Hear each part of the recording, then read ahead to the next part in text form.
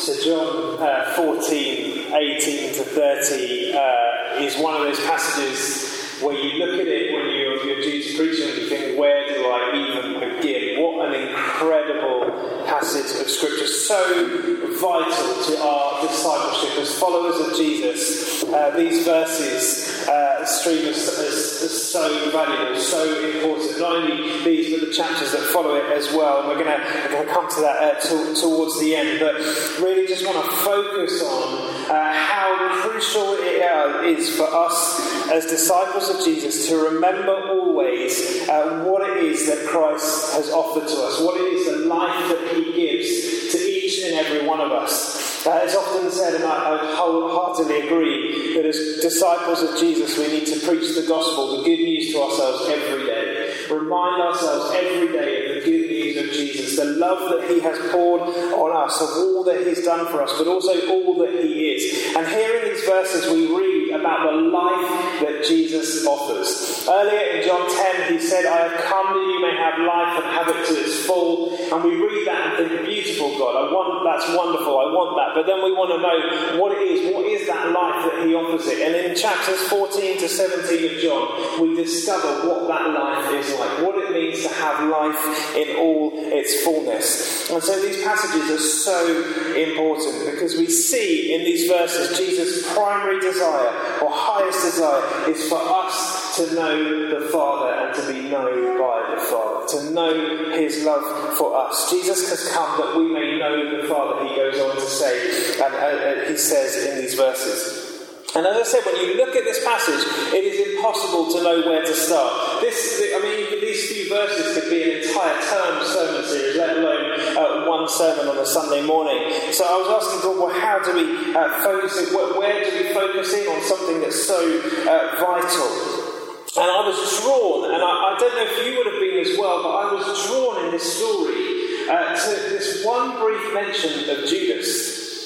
A different Judas from Judas Iscariot, and I'm sure that this Judas is extremely grateful that was pointed out by John. I'm sure he's very glad that he's not that Judas that we all know and has become one of the enemies of Scripture.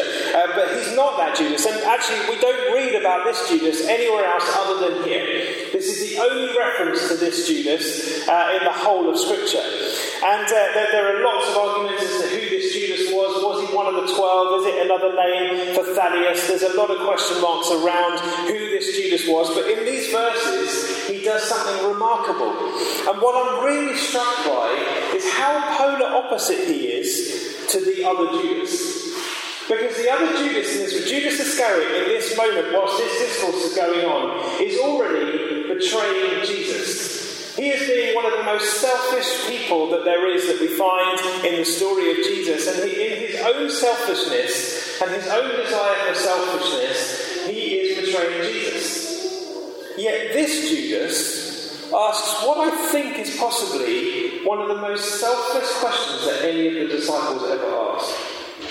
The disciples are always wanting to know more of who Jesus is and saying things like, which of us will be the greatest, and how, Jesus, can we do this, and how can we live this? But this Judas turns to Jesus when Jesus is talking about the life that he offers, the life in all its fullness, knowing the Father, all of this. This Judas turns to Jesus and says, Jesus, how can this possibly be just for us? Surely this is a message for the whole world. How are you going to let the whole world know? Why are you keeping this just to us as the disciples, those who are here in front of you now? This is something for the whole world. How can you just tell us and not the world? Isn't that a selfless question to ask? This is a Judas who's thinking of other people needing to know Jesus. And you can read these verses and you can be fooled into thinking that Jesus doesn't answer his question. Because he doesn't answer it directly.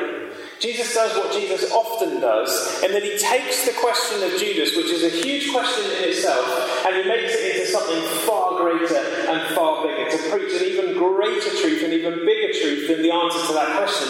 But he does, in doing so, actually answer the question, just not very directly. How many of you would rather Jesus answered directly when you ask the question? I'm sure we would, but that's not how he does it. He is answering this question in a really powerful way, and he's doing so in a number of ways. He's speaking speaking some incredible truths, saying that yes, Judas, essentially he's saying, Judas, the answer is yes, I am going to make the whole world know about me, but not the way you expect. Because I'd imagine what Judas was hoping is that Jesus would do some incredible miracle that means he's suddenly known throughout all the world.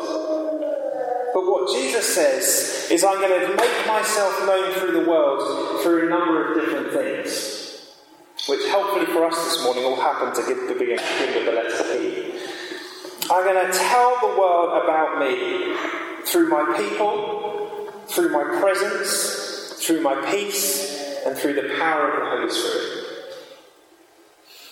That's what we see in the verses that follow Jesus' question. Jesus unpacking each of those things individually, dealing with those things. What you essentially see in verses, kind of from verses 20 onwards, following on from Jesus' question, you essentially see a more elongated version of the Great Commission. That's what you find in these verses. The Great Commission, which we all know so well, go into all the world, making disciples of all nations, teaching them to obey everything I've commanded them, and baptizing them in the name of the Father, Son, and Holy Spirit. You're seeing here Jesus elongating that call and that commission and saying, I'm going to save the world, I'm going to make myself known, and it's going to happen, first of all, through you as my people. God loves the world by us as Christians being in it. God loves the world by us being in it. His primary way of bringing salvation is through his church, to the generations, to the nations. This is the Great Commission, and it begins with our own very discipleship as followers of Jesus. Those who have been transformed by him are those whom he is calling to make him known to the world. Bill Hull, a great writer on discipleship, puts it like this: discipleship doesn't involve developing a well-trained elite sales force. Rather, discipleship occurs when a transformed person radiates Christ to those around her.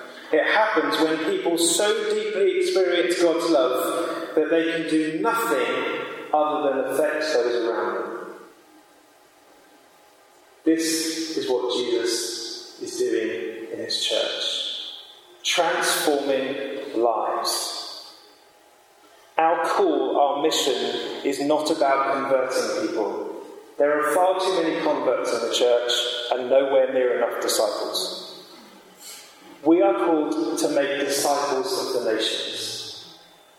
Disciples of all people, and that can only happen if we ourselves are our disciples. It's the Nathaniel principle of come and see who Jesus is, come and see what he's done for us, come and see what he can do for you. We are called as the church of Jesus to make disciples of all nations. And it feels like a high call, and it is a high call. And I'm going to argue very strongly that the world depends on it. Because when you read the statistics of the church, you can think that the church is in a terrible state. And certainly in the West it is, but when you look around the world in the bigger picture, the church is actually thriving and doing pretty well. But where the church is in a state, there's only one of two things that's going to save the church and save the world. A miracle, as in a revival of Jesus, or good, decent discipleship. They are the only things that are the hope for the world. Knowing Jesus personally for ourselves and making him known. So yes, Judas, I am going to make myself known to the world, and I'm going to do it through you. I'm going to do it through my people. It is all about our discipleship. Being followers of Jesus. As Dietrich Bonhoeffer said, Christianity without discipleship is always Christianity without Christ. We are called to be followers of Jesus in our everyday lives. It is all about being his followers. And then he goes on to say, I'm going to do it through through my presence. But not only that, I'm doing it through my presence in my people. So if you wonder, how on earth can we do this? How can we be disciples? We do it because Christ is in us. Now, if you're anything like me, you always thought the disciples were so fortunate to have Jesus in front of them, weren't they? Of all the generations, they're the ones who were blessed enough to have Jesus walk the earth in front of them, to have him follow him for 3 years, get to know him, spend time with him. And if you're anything like me, you wish you were there at the time. Why couldn't it be me? Why couldn't it be our generation? They're so blessed to have been the people who had that. Do you think that am I the only one who thinks that? Anyone else think that they love to see Jesus right in front of them? Well, ask yourself this question. Is it better to have Christ in his flesh in front of you, or Christ by his Spirit inside you? Which is better? To have Christ in his flesh in front of you, or Christ by his Spirit within you? Because we have the latter. We have the Spirit within us. We have Christ in us. That's powerful stuff. That's life-transforming truth.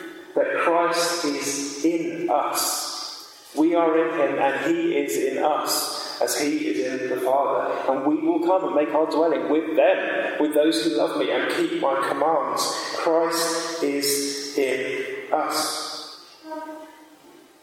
That's powerful stuff. So when Jesus says, for example, just one example from what Jesus says in John 14, that the ruler of this world is coming and he has no authority over me, that means if Christ is in us, he has no authority over us either. The same power that raised Jesus from the dead is the same power that lives in us, and yet we still rather have him standing in his flesh in front of us. What a privilege we have to have the presence of God not only with us and around us and before us and behind us, but also in us. So yes, Jesus, I am going to make myself known to the world. I'm going to do it through my people, and I'm going to do it through my presence and my presence in my people. And then I'm going to do it through my peace, and we have this wonderful discourse of the peace of God that passes understanding. We know we've talked about it so much, about how peace, genuine peace, true peace, is not the absence of circumstances, but the presence of Jesus. That's genuine peace. The presence of Jesus, so that even in the midst of the storms of life, we can say, it is well with my soul, because we have the peace of Christ with us. And that peace is reigning throughout the world, even, and maybe even more especially in places where our brothers and sisters are being persecuted today. That peace that says, I am with Jesus regardless. That peace that we can't explain. That peace that enables the Christian to be sure and steadfast on the rock that is Jesus. And I genuinely believe that there is no greater witness to this world that Jesus is real than those who withstand suffering and hold on to him. There's no greater witness in the world. So yes, Jesus, I am going to save the world. I'm going to save them, and I'm going to make myself known to them through my people, through my presence in my people, through my peace, and lastly, through the power of the Holy Spirit. It's in these verses in John 14, as well as many other places besides, we learn that the Holy Spirit is not an optional tag-on extra for those crazy charismatics.